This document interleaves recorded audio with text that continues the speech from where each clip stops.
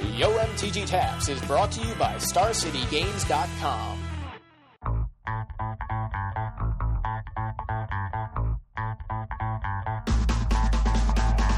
On March 12th and 13th, the StarCityGames.com Open Series hits Memphis, Tennessee, and this event is going to be huge. We're talking hundreds of players, over $17,000 in cash prizes for the Standard, Legacy, and Draft Opens, 18 Star City Games Invitational slots up for grabs, SCG Players Club benefits, live coverage courtesy of Big Head Joe and I on SCG Live, tons of side events, and as much Magic the Gathering as we could pack into one weekend. So make plans to join StarCityGames.com in Memphis, and we'll see you there.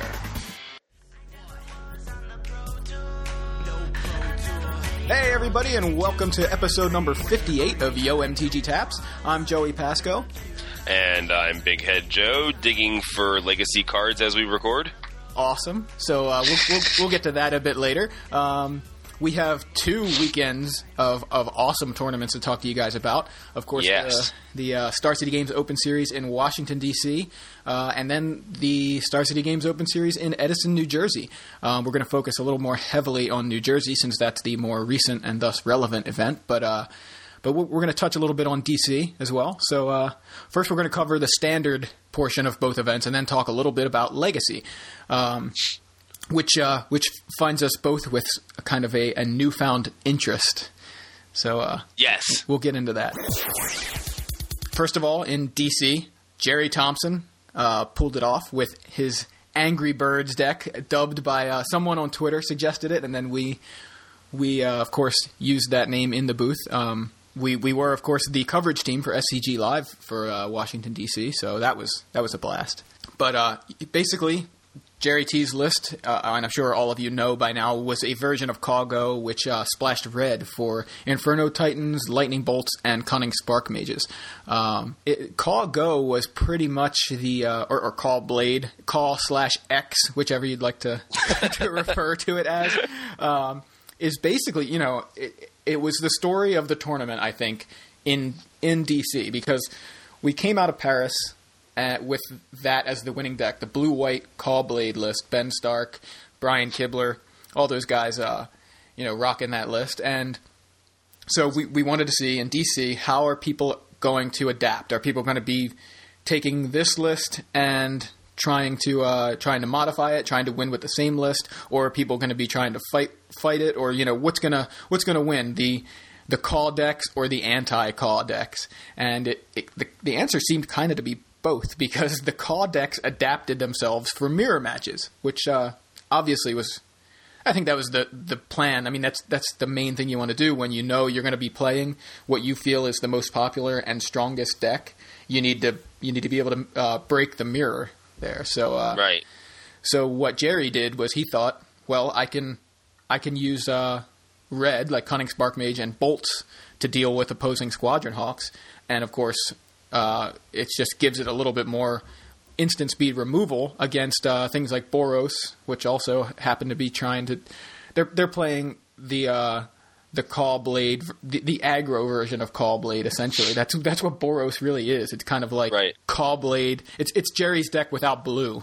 That's somebody referred to it that way on SCG Live in Edison, actually, this past weekend. So that was the way that that was one way that the Call-Go decks were kind of breaking the mirror match. It was Jerry T, Drew Levin, Ben Hayes, those guys all brewed up that list that morning. So that was pretty cool. Another group of guys, including Lewis Laskin, were trying to break that mirror match with a more equipment-heavy version of Call Blade. We saw them using cards like Basilisk Collar and Mortar Pod.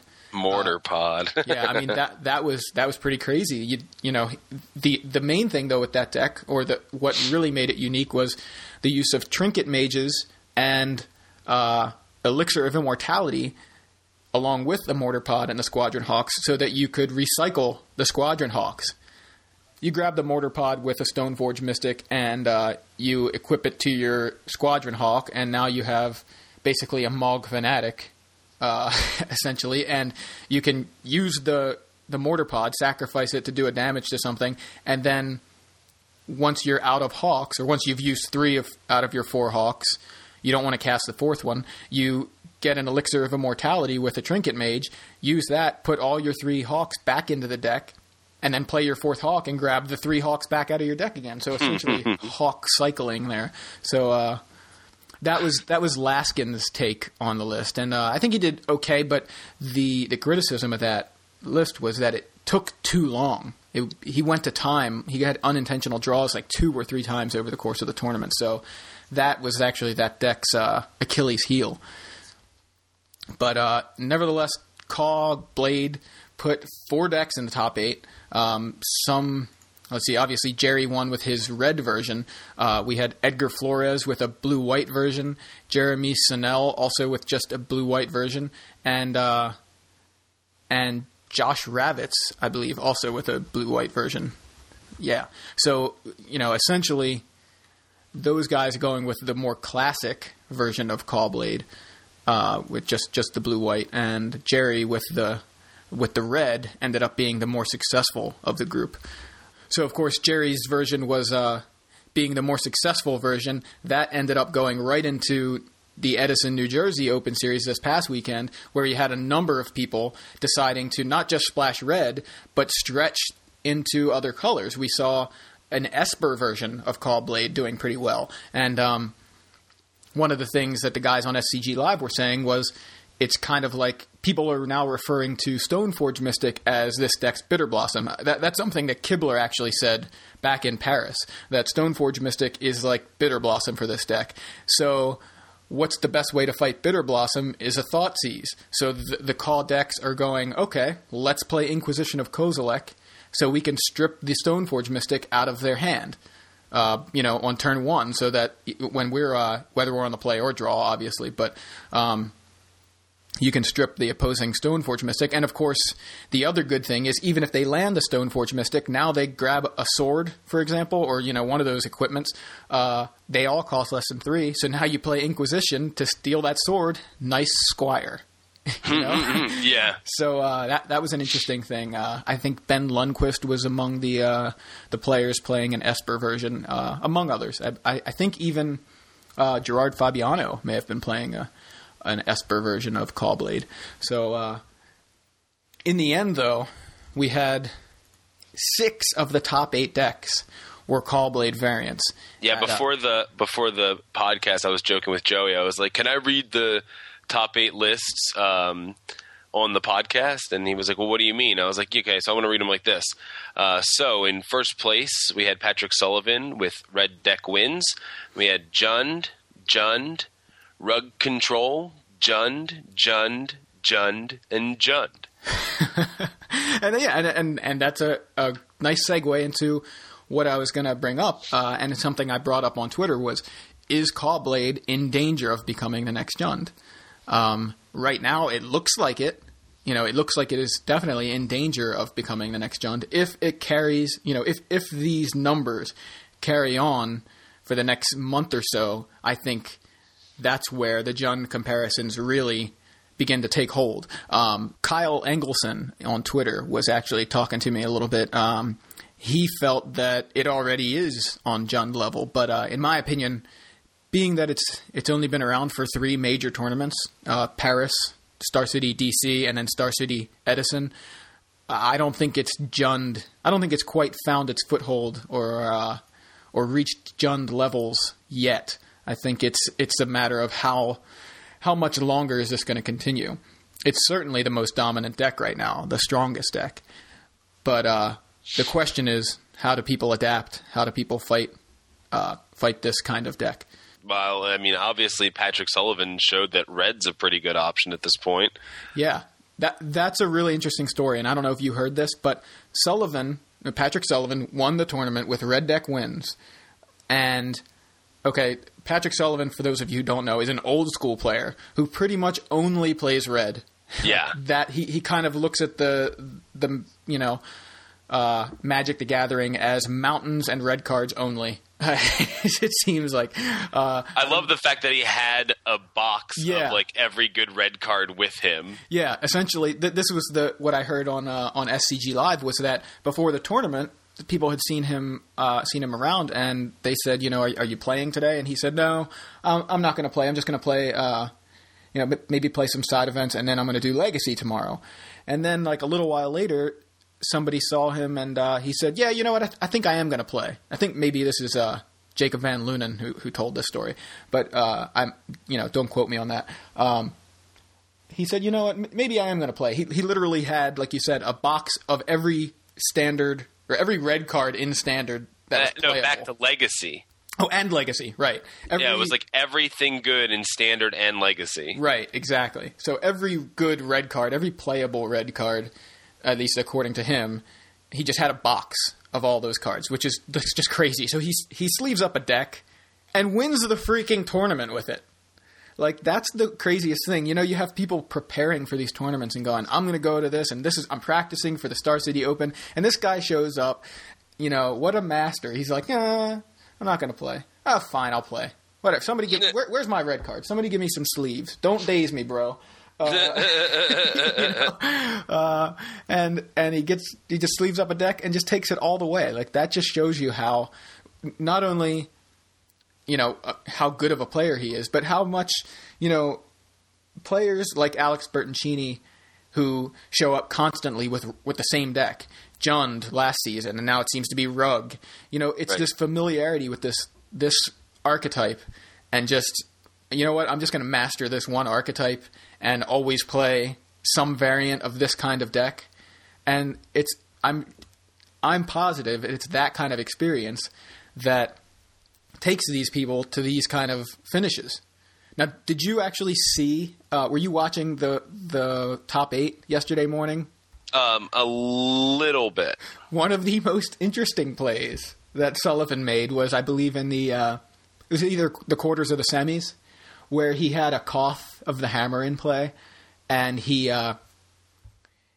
untapped his mountain. He was playing against AJ Soccer, and he untapped his mountain.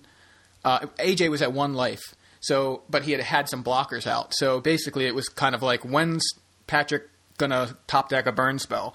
Well, he top decks a second Koth, and so it's like that doesn't help. So he untaps a mountain and then taps 4 and plays another Koth. I heard about that. Yeah, he thinks people were saying he's playing by the old Legend rule, but that doesn't even work, because by the old Legend rule, the second Legend played dies. But now, of course, the current Legend rule is that, and I say Legend rule, but it's Planeswalker rule as well, is that they just kill each other. Of course, it's right. You have a Jace, I play a Jace, they both die. He was trying to upgrade, which is a function of other games. Versus system, for example, you could play like a Superman and have it in play, and then you play another version of Superman to upgrade. So you would lose the previous version, but you'd keep the current version. I've even done that once. I remember, I think I was playing against you. We were just playtesting, so it wasn't anything important at all. But I think I did something like that, where I was like, I'm going to use the Planeswalker's ability, and then I'm going to play another one to replace that one, and then get another ability out of it, because I was thinking about versus system. I don't know, but apparently Patrick works for a gaming company, and in some of the other games he plays, and maybe it is versus system, he was thinking that. Here he is in the top 8 of a standard event, and he makes a play like that, killing his own Koth and wasting his second Koth. So it was just kind of nuts to see that happen. And then, of course, I think within a turn or two, I think that's what it was. His next turn or the turn after, he top decks Spike Shot Elder, drops it, taps 3, kills AJ. So he still won that game. But wow, it was just one of the more interesting things to happen in the top 8. So one of the other interesting lists to come out of the New Jersey event this past weekend was Laskin yet again playing an innovative list. Now, did you see this? It's a green-white aggro list. For Standard, right? Yeah, this is for Standard. I didn't see his exact deck, but it's funny because Travis, my roommate, was playing a deck that was very similar to that. Yeah. I never saw Laskin's actual list, but Travis was watching him play. He's like, oh, yeah, this is exactly what I've built, basically. Yeah. Like, it was Vengevines, and did he actually run Glimmerpoint Stag? I did. I feel like I heard that, but I don't know. I think sure. Laskin ran Glimmerpoint Stag.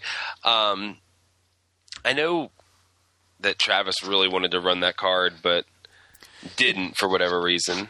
It's interesting because I think a lot of people must have been thinking along the same lines, because I was literally – I've been – and I believe we even talked about it on a previous episode, but I couldn't swear to it. But I talked about playing – I just want to play like Vengevines and Molten Tail Masticores and Lead the Stampedes, basically a whole bunch of creatures in a deck, so that to maximize Lead the Stampede and Molten Tail Masticore, and of course to keep playing Vengevines, right. And that's basically what Laskin did, and apparently so did Smitty from 60 Cards was also playing a very similar list. So it's kind of like a lot of people were trying to build this sort of thing, and I guess Laskin felt that this was a good time to take advantage of the unpreparedness of people of the format to this kind of deck. And I don't know. Let's see where he finished.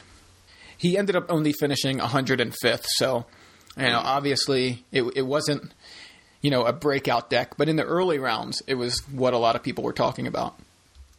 Right. So also notably Edgar Flores, who I had not heard of before last weekend in DC.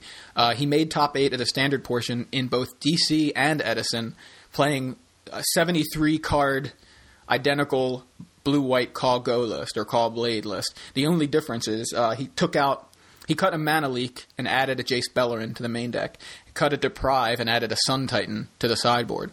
But essentially the same list, and he made top 8 of both events, which is, here we have somebody, again, sticking with one archetype. Edgar Flores? Right, Edgar Flores, yeah. Did you just say a 73-card deck? No, I said 73 of it was a 73 card. Sorry, I meant 73 identical cards. Sorry. 73 of the 75 cards were identical. That's what I meant. I was like, a 73-card deck. Are you kidding me? He had 58-card main just to give him some extra chances, just that little bit. But nobody just to run the cheats. Right, exactly. Nice job. So honestly, what do you think of all this Call Go or Call Blade? I'm I didn't I say it on the coverage? It's like the Jund deck. It's okay to like. Yes, I don't know if you said it on the coverage, but you definitely said it to me. I think I said it on the coverage a couple times. It's like the Jund deck that it's okay to like. Like I feel like there are a lot of answers to this deck right now, just in the current card pool of Standard. I feel like people want to play this deck rather than play the answers to this deck. Okay, what are you thinking some of the answers are? Well, I mean, like Patrick Sullivan showed, just some burn spells. Like, I think Slag Storm's really good against this deck. It kills a suited up Hawk, Right. I don't know. I just feel like there are easy answers to it, So I don't feel like it's one of those things where it's unfair. Mm-hmm. Like, Jund had Cascade, which was just a pretty broken mechanic. Right. But Call Blade just has like a bunch of cards that are consistent. Like, I mean, obviously the Squadron Hawks will draw you 3 creatures, and Stoneforge Mystic will always draw you an equipment if you have it, Right. Plus it lets you get your equipment into the battlefield around counter spells. So, but these are 1/1s and 1/2s. Right. There are just very simple answers to those cards. It's not like those cards are so unbeatable. Yeah. It's just that they're so powerful that and it also just so happens that the 2 top archetypes right now, which I guess would be Rug is kind of making a comeback, but Boros is probably one of the most popular archetypes, and blue-white. Right. And they both run Squadron Hawks and Stoneforge Mystics. You know what I mean? So that answer can function, whatever answer you decide to use, it can function against both decks, which is actually kind of a nice... Both decks can run it, and both decks can use it to counter that other thing, but like, Well, I'm just saying, like, if you figure, like, Memoricide for Squadron Hawks is the answer, that's something that that Evan Irwin was advocating, actually. He told me in D.C., he said, until people figure out to play Memoricide for Squadron Hawks, this deck is going to be ridiculous. I'm not sure that people, I'm not sure that is the answer, and I'm not sure how many people have tried it.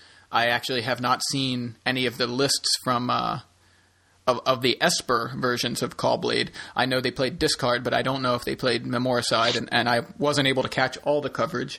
And at this point, it's not archived either. But I'm pretty sure they run Memoricide. It seems like a decent answer, right? But right. That was at least suggested by Evan.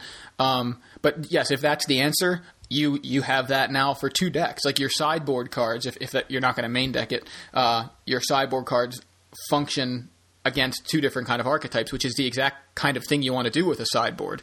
You want your cards to have multiple functions. You want them to overlap so that you basically have, a set plan against each deck and not like, well, I need 5 cards against this one archetype, Right. So having those 5 cards against 2 archetypes, that you're actually helping you out. But see, the thing, especially with, or this is more about the blue-white version of Callgo, or at least the Callgo, the Callblade versions, the non-Boros, versions of the equipment package, the Hawk Stoneforge package, is the thing that makes this difficult is it's willing to say, all right, attack that strategy. Now you just have to deal with blue-white control. Like, blue-white control already is good. It's a good archetype. Being able to incorporate this extra and actually more like a primary plan of attack, everybody starts to focus their firepower on that plan of attack. And even if you take that out, like, all right, deal with my Jaces and Gideons and Celestial Colonnades, you just wasted all of your energy, all of your efforts dealing with Squires and 1/1 flyers, Right. And now I've got an entire other deck for you to fight, which basically plays on a completely different level of a different kind of strategy than the other deck that you were just fighting, kind of like, here, fight Boros, now fight blue-white. They're both in the same deck. Right. Which makes it seem kind of obvious to, like, that, the blue-white deck is probably the better choice because, you know what I mean? Like, yeah. Well, you're like, man, I won't disagree with that. Right, bro, of course you won't. But I'm just saying, like, and obviously the results are showing that the blue-white deck is superior to the Boros deck. Right. But it's like, why play Boros when you can play Boros and blue-white? Right. You know what I mean? It just seems kind of obvious. Boros. Right. You take the best part of Boros and put it into blue-white, right? Although I'm sure that the aggro players out there may feel differently. But, essentially that's sort of what Jerry did. He said, I'm going to take the best of Boros, including your lightning bolts, and play it in blue-white control. Mm-hmm. How do you feel about the 2-color blue-white versions of the Callblade deck versus the multicolor, the 3-color versions?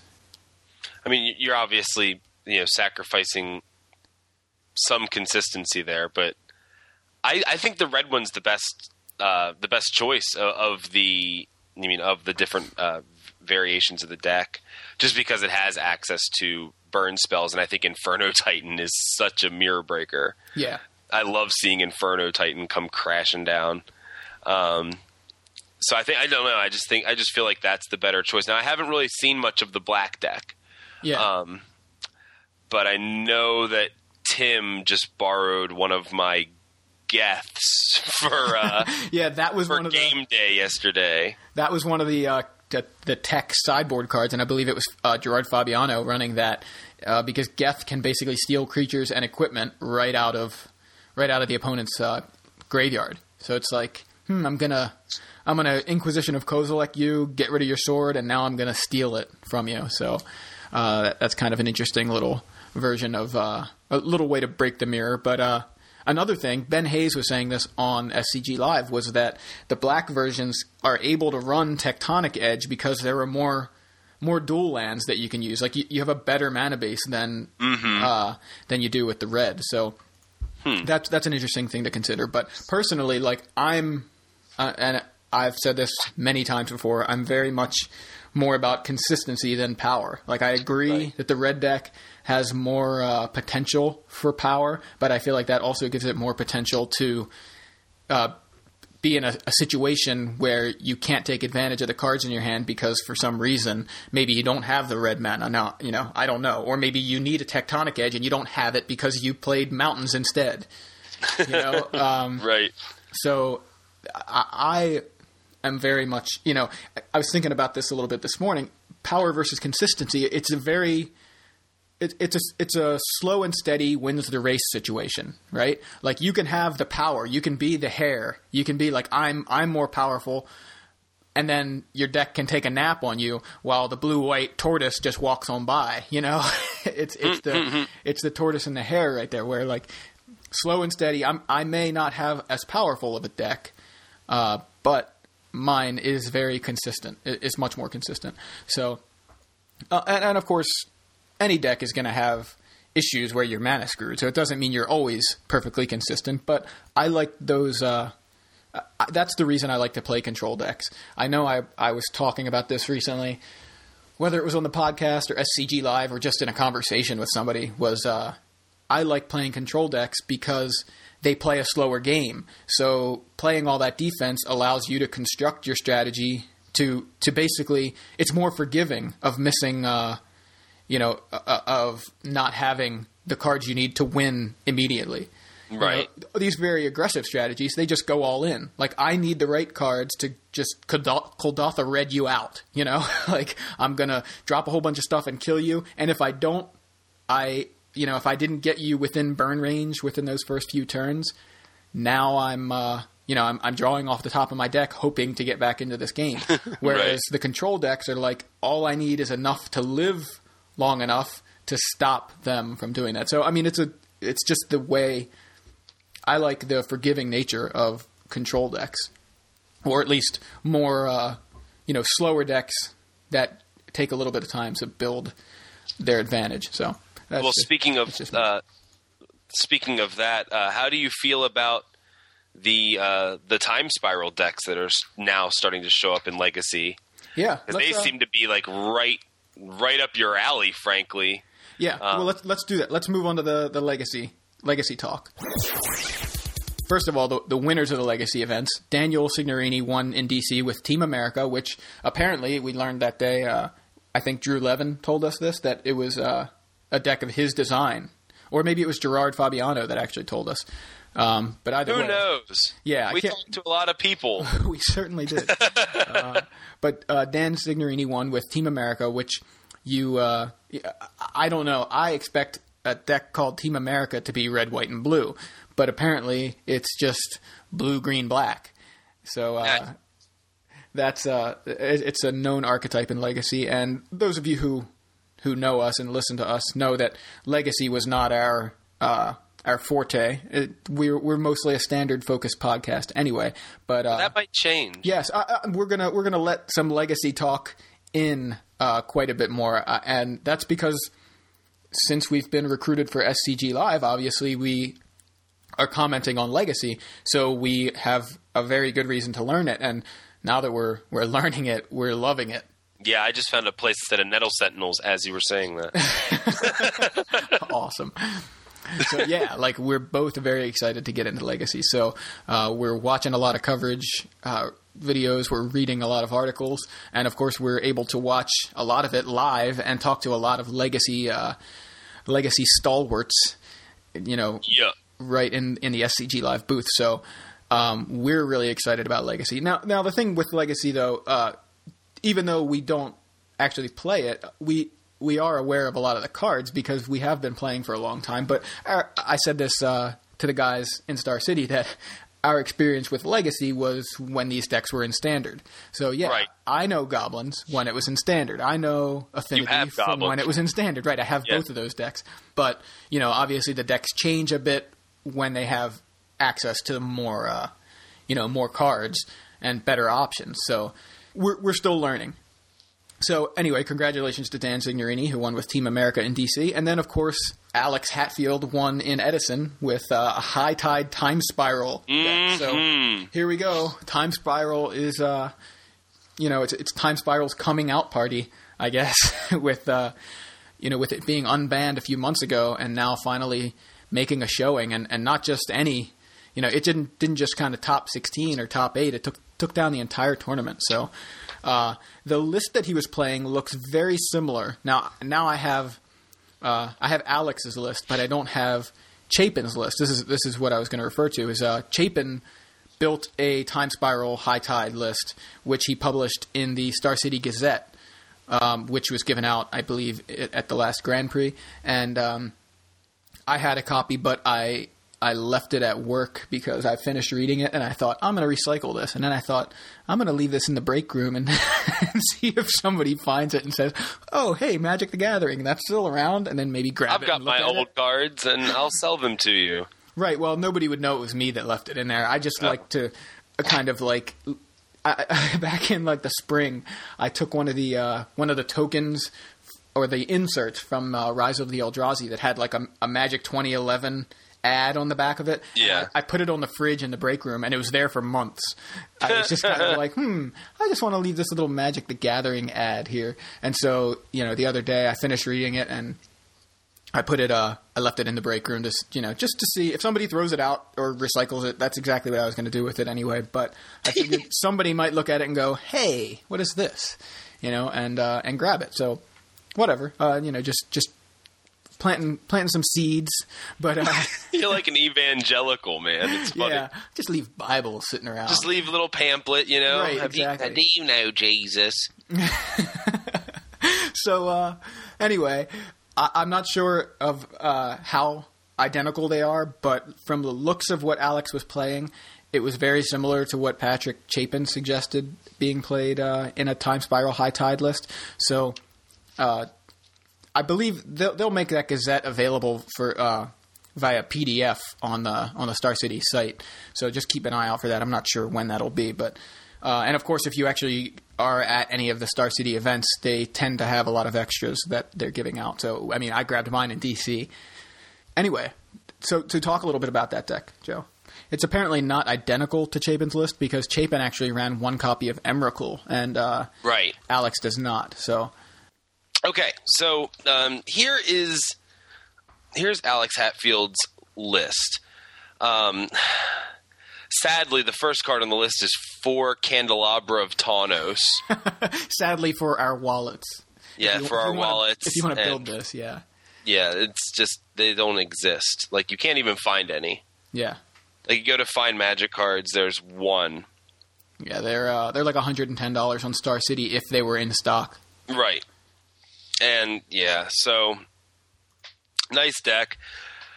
I had Magus of the Candelabra pulled aside from Travis's stuff.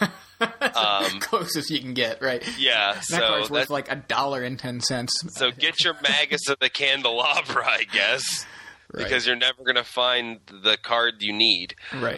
Now we've got 2 Mind Over Matter, 1 Blue Sun Zenith, 4 Brainstorm, 3 Cunning Wish, 4 Force of Will, 4 High Tide, 3 Meditate, 3 Turnabout, 4 Merchant Scroll, 4 Ponder, 2 Preordain, 4 Time Spirals, 12 Islands, 2 Flooded Strands, 2 Misty Rainforests, 2 Polluted Deltas.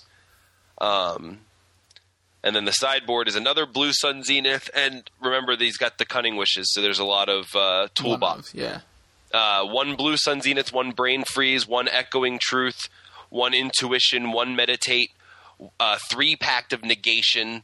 I loved seeing that. Like, just him being able to search up Pact of Negation, and then he just had, like, backup for his backups in the counter war. It was pretty good. Yeah.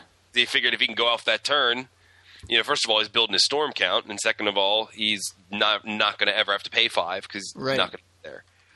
Yeah, Pact of Negation is actually sold out on Star City right now at $6. Yeah. Let's see. 1 Rebuild, 4 Repeal, 1 Turnabout, and 1 wipe away. So yeah, he's it's a mono blue deck, pretty awesome. Already, in my opinion, already awesome. But yeah, that Candelabra certainly makes it more difficult to decide. You want to play this, especially if you're just trying to get into Legacy. If you're like us, we're taking our collections, the older cards, and going, okay, cool, these are all playable in Legacy, but I need what else now?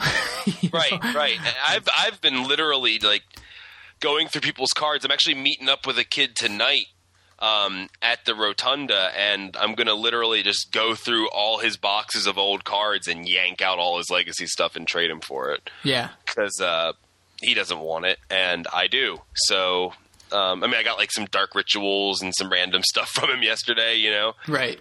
And I'm just going through and just pilfering collections and stuff. Just trying to get as much Legacy stuff as I can, which is my mission right now. Yeah, pretty much. I'm going to try to be playing it online as well, but I don't know. Awesome. It's tough. You should get that the one pre-constructed deck that comes with the Mangaras and stuff like that. Right. It's I heard that those are both pretty cool decks, and they're just real cheap. And apparently dual lands are much cheaper online too. Yeah, they're $10 or something at most. Right. Which is pretty crazy, but it's because they're still in print. And if we didn't have a stupid if we didn't have to deal with the ridiculous reprint policy that Wizards does not want to adjust, then I bet you that regular dual lands would be a lot closer to $10. The actual revised dual lands, and alpha and beta, etc., unlimited. Sure. So, well, again, I don't mean the alpha and beta will be $10, but I know that. Yeah. But that's a topic for another podcast that we recorded a year ago. So, but yeah, for those of you that are looking to break into Legacy, it seems to me that if you want to play an inexpensive deck, your options are Affinity or Goblins. Both of those decks aren't too bad. KYT from the A-Team podcast, who also happens to have just recently started a Legacy podcast, which Joe was a guest on. It's called Crazy Talk. I didn't even know what I was on when they recorded that. At the end, I don't know if it was on the episode that actually they posted, but at the end I'm like, so what the hell is this podcast anyway? Yeah, basically, they were just you want to record with us? All right. Right, basically KYT saw an opening for, the fact that there's no real Legacy podcast out there, so he decided to start one, and he, like us, is just getting into Legacy. He, I believe he played Affinity at a tournament and made top 8 or won it with an Affinity Legacy deck. I think he actually took Chapin's list from San Jose and used that. So that's awesome. I think he said he bought the deck for $150. So that's a lot cheaper than a lot of standard decks. So there are options, especially if you want to play a more aggressive deck. Both of those decks are good decks. Affinity and Goblins, they're both playable Legacy decks. Unfortunately, if you want to play something more complicated than an aggro list, it seems to me that the cards you need are a little bit more niche, like Candelabra of Tawnos in High Tide, or if you want to play Counterbalance, you need Tarmogoyfs and dual lands. So kind of makes things a little more difficult. Yeah, and it's funny because I've had to really put my money where my mouth is over these last couple weeks, because, we always preach stop bitching, start brewing on here, and, now I want to play Legacy, which is, other than Vintage or Standard, the most expensive format that there is, Yeah. So I'm probably third behind Vintage and Standard. Yeah, the significant thing about that, though, is that it's you get more quality out of your deck. It's I know that sounds weird, but I mean to say, when you're buying something and you're choosing, I can buy a better quality version of this for a lot more money, or I can buy a lesser quality version, but it doesn't last as long. It's the same exact thing here with Standard, right? If you're going to go and spend, spend $300 on a Standard deck or $500 on a Legacy deck, you're going to get more value out of the $500 than you are out of that $300 because your standard deck only lasts for 2 years, if that. That depends on what's in your deck. If you go ahead and spend $300 on a standard deck right now, which has Jaces in it, and apparently you can only run 3 Jaces if you even want to spend $300 on a standard That's only deck. gets you 3 cards. Right. But, okay, Jace aside, but anything, if you build a deck that has a lot of Zendikar block cards, you're only gonna get a few months value out of it. You're gonna get 8 months now. I mean, it's gonna rotate in September. So if you build a Scars of Mirrodin block deck with a couple of cards from Zendikar block, you're gonna get roughly a year and a half, close to 2 years out of it. But if you build a legacy deck with that money, or at least build some of a legacy deck and then just kind of gradually add to it over time, you're gonna get a lot more value out of it. You're gonna get a lot more. You can just build Legacy or Goblins, and you're set for a while. I mean, those Goblins... Did I say Legacy or Goblins? You did, yeah. You mean Affinity or You can build Goblins. Merfolk or Goblins or Affinity and just have a deck, know, and it's there. Yeah, I mean, the thing is, there's a lot of... there's Legacy staples, and they're expensive, but they really... any deck that plays blue tends to play Force of Will. So you grab Force of Will, and now you've got... Force of Will. You've got Force of Will for every blue legacy deck that you decide to play. Right. So, that's an option. And, so that's one of the things. And that's something that I've been aware of. My excuse for not getting into Legacy before was I feel like I don't have enough time to play Standard. How am I going to find time to play Legacy? But as much as we've been watching it, I'm just excited about it, and I'm going to find time. I'm just not going to play Standard as much. I'm going to be playing more Legacy. Not that I won't play Standard, but I mean, I will now, instead of you and I sitting down and going, let's play Standard, I'm going to say, pull out your Legacy deck, let's play that. Yeah, I have a feeling that me and Joey are going to wind up... This is going to be a Legacy podcast in a year. I don't know about that, because I really still love Standard, and I think a lot of our listeners do too, and I think that's part of the reason a lot of people listen, because we're a Standard podcast, and that's their format of choice. But we can diversify here, and I think we're gonna be talking a lot more Legacy. Just get ready. Yeah, just to give you a heads up. So, Michael J. Flores, also another guy recently getting into Legacy. Isn't that funny? It is. It's pretty cool. He wrote an article about it last week, and he ended up playing in Edison. In the Standard portion, he played Pyromancer Ascension. Didn't do so well, but in the Legacy portion, he played a Cephalid Breakfast deck, which Drew Levin and he worked on. And Cephalid Breakfast is a deck that's been around for a while, but it's kind of been more under the radar recently. It doesn't seem like, we haven't really been seeing it show up. So for those of you who don't know how this works, the deck it's called Cephalid Breakfast or Cephalid Life, but essentially it uses Cephalid Illusionist, which is a card from Torment, a blue uncommon, a 1/1 for a blue and 1. Whenever it becomes the target of a spell or ability, you put the top 3 cards of your library into your graveyard, and then you use cards that have zero cost activated abilities, like, for example, Shuko is an equipment that some decks used. I don't believe Mike used it, but it has a 0 cost equip. And then the more common card to use is Nomad's Encore, which is a creature that from Stronghold, which has a 0 cost activated ability that says redirect 1 damage from Nomads to a creature you control. But essentially, you target your Illusionist. You mill 3 cards.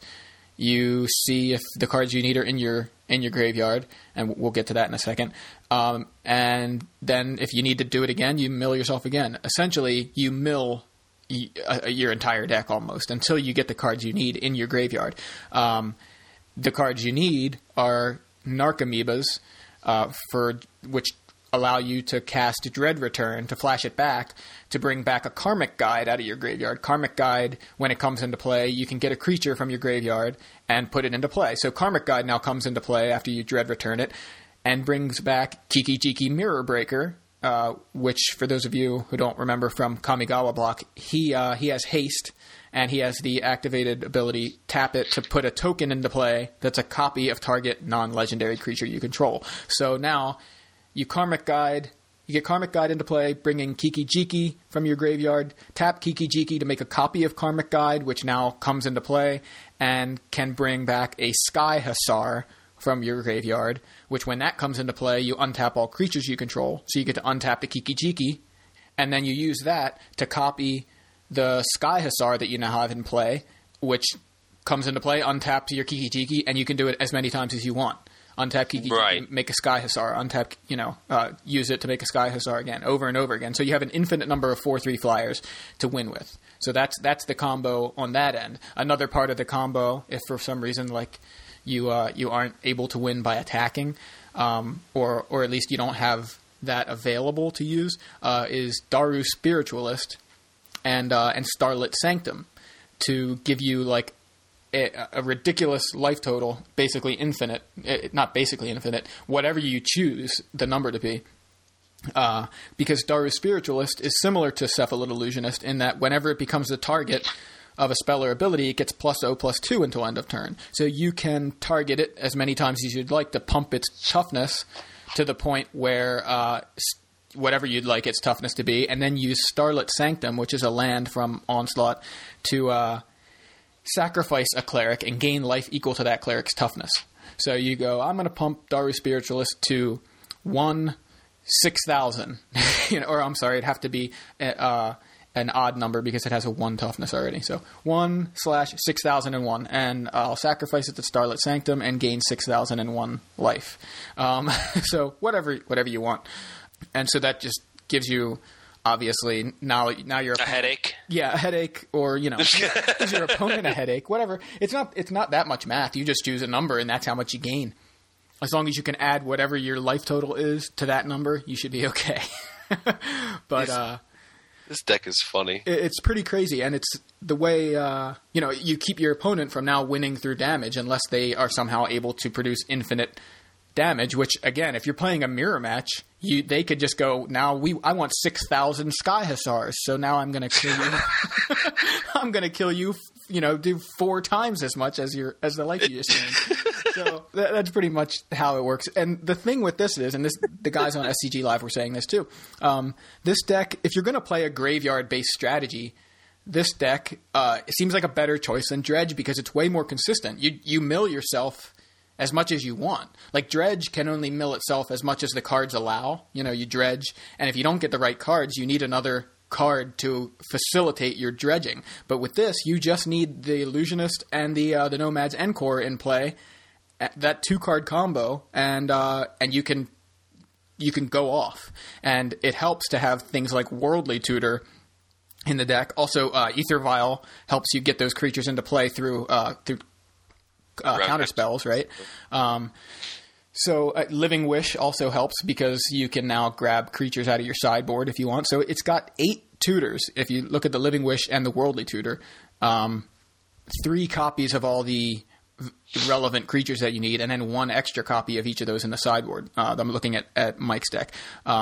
Mike did a deck tech, so this is available on StarCityGames.com, and we will link it, of course. But yeah, so Mike, Drew Levin, also Patrick Chapin helped a little bit. I don't know that he helped with the deck, but he helped Mike get into Legacy and realize. And let's see, the quote from the article is that Patrick told Mike that Legacy wasn't really about card advantage or grinding momentum in your favor. It was about creating a fundamental turn and seizing control of the game.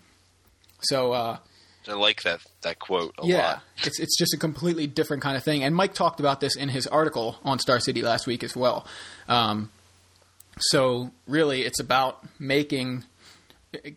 grabbing, this one turn and completely taking control during that turn. He has things like Force of Will as a backup in his deck, and that's how you win. And if you can manage to do that, then you win the game. Combo is basically a weakness that Legacy has right now. There's a weakness to combo, and that's something that Mike wanted to exploit. While this deck didn't make the top 16, we can see for sure that combo has a place in the metagame because we have a 5th place Ad Nauseam Tendrils list played by Mark Taco yesterday in Edison, and then High Tide obviously won it. So we have Dredge in 7th place, which is pretty much a combo deck. So, it's just looking over the top 8. We have High Tide, Green, White, Black, Rock, Team America, Green, White, Black, Rock, which, I mean, I guess these are junk decks. They're referred to as Green, White, Black, Rock here. Right. Ad Nauseam, another Green, White, Black, Rock deck, Dredge, and Affinity. So that's the top 8.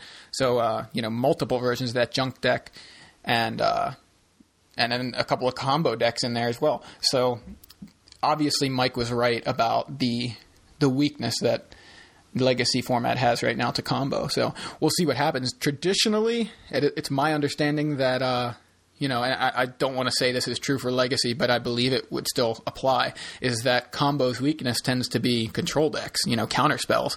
Because if you can stop their combo with counter spells, then that's how they, that's how you beat a combo deck. But right. The traditional counterspell deck, I believe, right now is more along the lines of Countertop, which is bad against cards like Emrakul and Ether Vial, which are showing up heavily in the format. Again, this deck even gets around the counterspell situation with Ether Vial. So, and of course, it has its own counterspell backup. So it's interesting, and I'll be really excited to see what happens this weekend in Memphis. We will be watching those games live. Yes, we will. On SCG Live. So definitely tune in on Saturday and Sunday. Saturday for the standard portion and Sunday for the Legacy, of course, as always. But yeah, pretty cool. Like I'm excited for Legacy. I'm excited about this, Yeah, I'm pretty hooked on Legacy right now. I just feel like they got it so right when they banned Survival. I feel like the format is just so open, so interesting. I personally don't like playing against combo decks, but I feel like in Legacy, there's no excuse for getting upset for losing to a combo deck. Right, well, you just have a lot of options. That's the thing. This format, literally, you can play. This is a quote from John Medina's article this week, but you can play whatever the expletive you want in Legacy. Yeah. It's ridiculous. There are so many decks. We've seen, just looking at the past few Star City Opens, we have, High Tide, Rock, Team America, Cephalid Breakfast, even though it wasn't in the top 8, there's Mike playing that. Countertop, Affinity, Goblins, Dredge, Ad Nauseam, Enchantress, Goblin Welder decks, Elves. It's all over the place. Zoo. It's crazy. You really can play whatever you want. I want to play an aggro deck, but I don't really want to play Red or Zoo or Affinity. How about that? Okay, I'll play that. I want to play this kind of aggro deck. I want to play an Elves deck. I want to draw a bunch of cards, but I don't feel like playing blue. All right, how's Enchantress? Okay, there you go. It's just it's really interesting. And to me, it's very much like a trip down memory lane where I'm like, hey, cool Tarmogoyf. That's not even that long ago, but hey, cool Argothian Enchantress. That's a deck that I still have under my bed upstairs. I have most of that Enchantress deck in my house, in my possession. I could totally play that, but it's funny because I want to get into Legacy, and I'm like, I have Affinity, I have Goblins, I probably have almost all of those Elves cards. I have Enchantress pretty much. But I want to play the blue decks, So funny. I guess what I should do is try to trade my other Legacy stuff for the Legacy stuff that I want to play. Or sell it off somewhere and get store credit. Right, you know what I mean. That's trading, essentially, right? Just adding in a middleman. But no, and I don't disagree with you. The problem that I have with that is emotional attachment, which I know Medina preaches against. But I like knowing that I have all these old standard decks that I used to play, which are now, with a few changes, can be viable in Legacy. But, not to say that it won't ever happen, that I won't actually trade out of those decks, but it's, it comforts me to know that. And if I can try to get these cards without doing that, that's what I'm going to try to do. So I think that's everything we have for this week. Let's move on to upcoming events. As we just mentioned, we have this weekend the StarCityGames.com Open Series in Memphis. It's March 12th and 13th. Joe and I will be there in the booth for SCG Live. Also this weekend, PAX East is happening in Boston for those of you who like those Penny Arcade Expo tournaments or events. And then next weekend, March 19th and 20th, we have GP Kobe, which is an extended GP. That'll be interesting to see what comes out of that. Also next weekend, the StarCityGames.com Open Series is in Dallas-Fort Worth, along with you, Joe. Yeah, it's in Fort Worth. Yeah. It's me and Gavin, I can safely say now. Pretty awesome. I wasn't sure, who I was even with, I think, when we were recording, but yeah, me and Gavin rocking cool. The booth. It's looking forward to that, yeah. So yeah, that's next weekend. I'm looking forward to watch that coverage, and then the weekend after that we have Grand Prix Barcelona, which is a standard Grand Prix. I'm particularly interested in seeing what comes out of that. That's March 26th and the 27th. So we'll see the format further evolve and see if if it does. Right. Well, hopefully we'll see some innovation this weekend in Memphis. And, the decks that I'm looking for in both Standard and Legacy, to be honest, and I said this on SCG Live, in DC, is I want to see Tezzeret. I want to see more Tezzeret decks. I want to see more people playing and doing well with Tezzeret, whether it be a Legacy deck or a Standard deck, because I think he's got so much potential, especially in Legacy.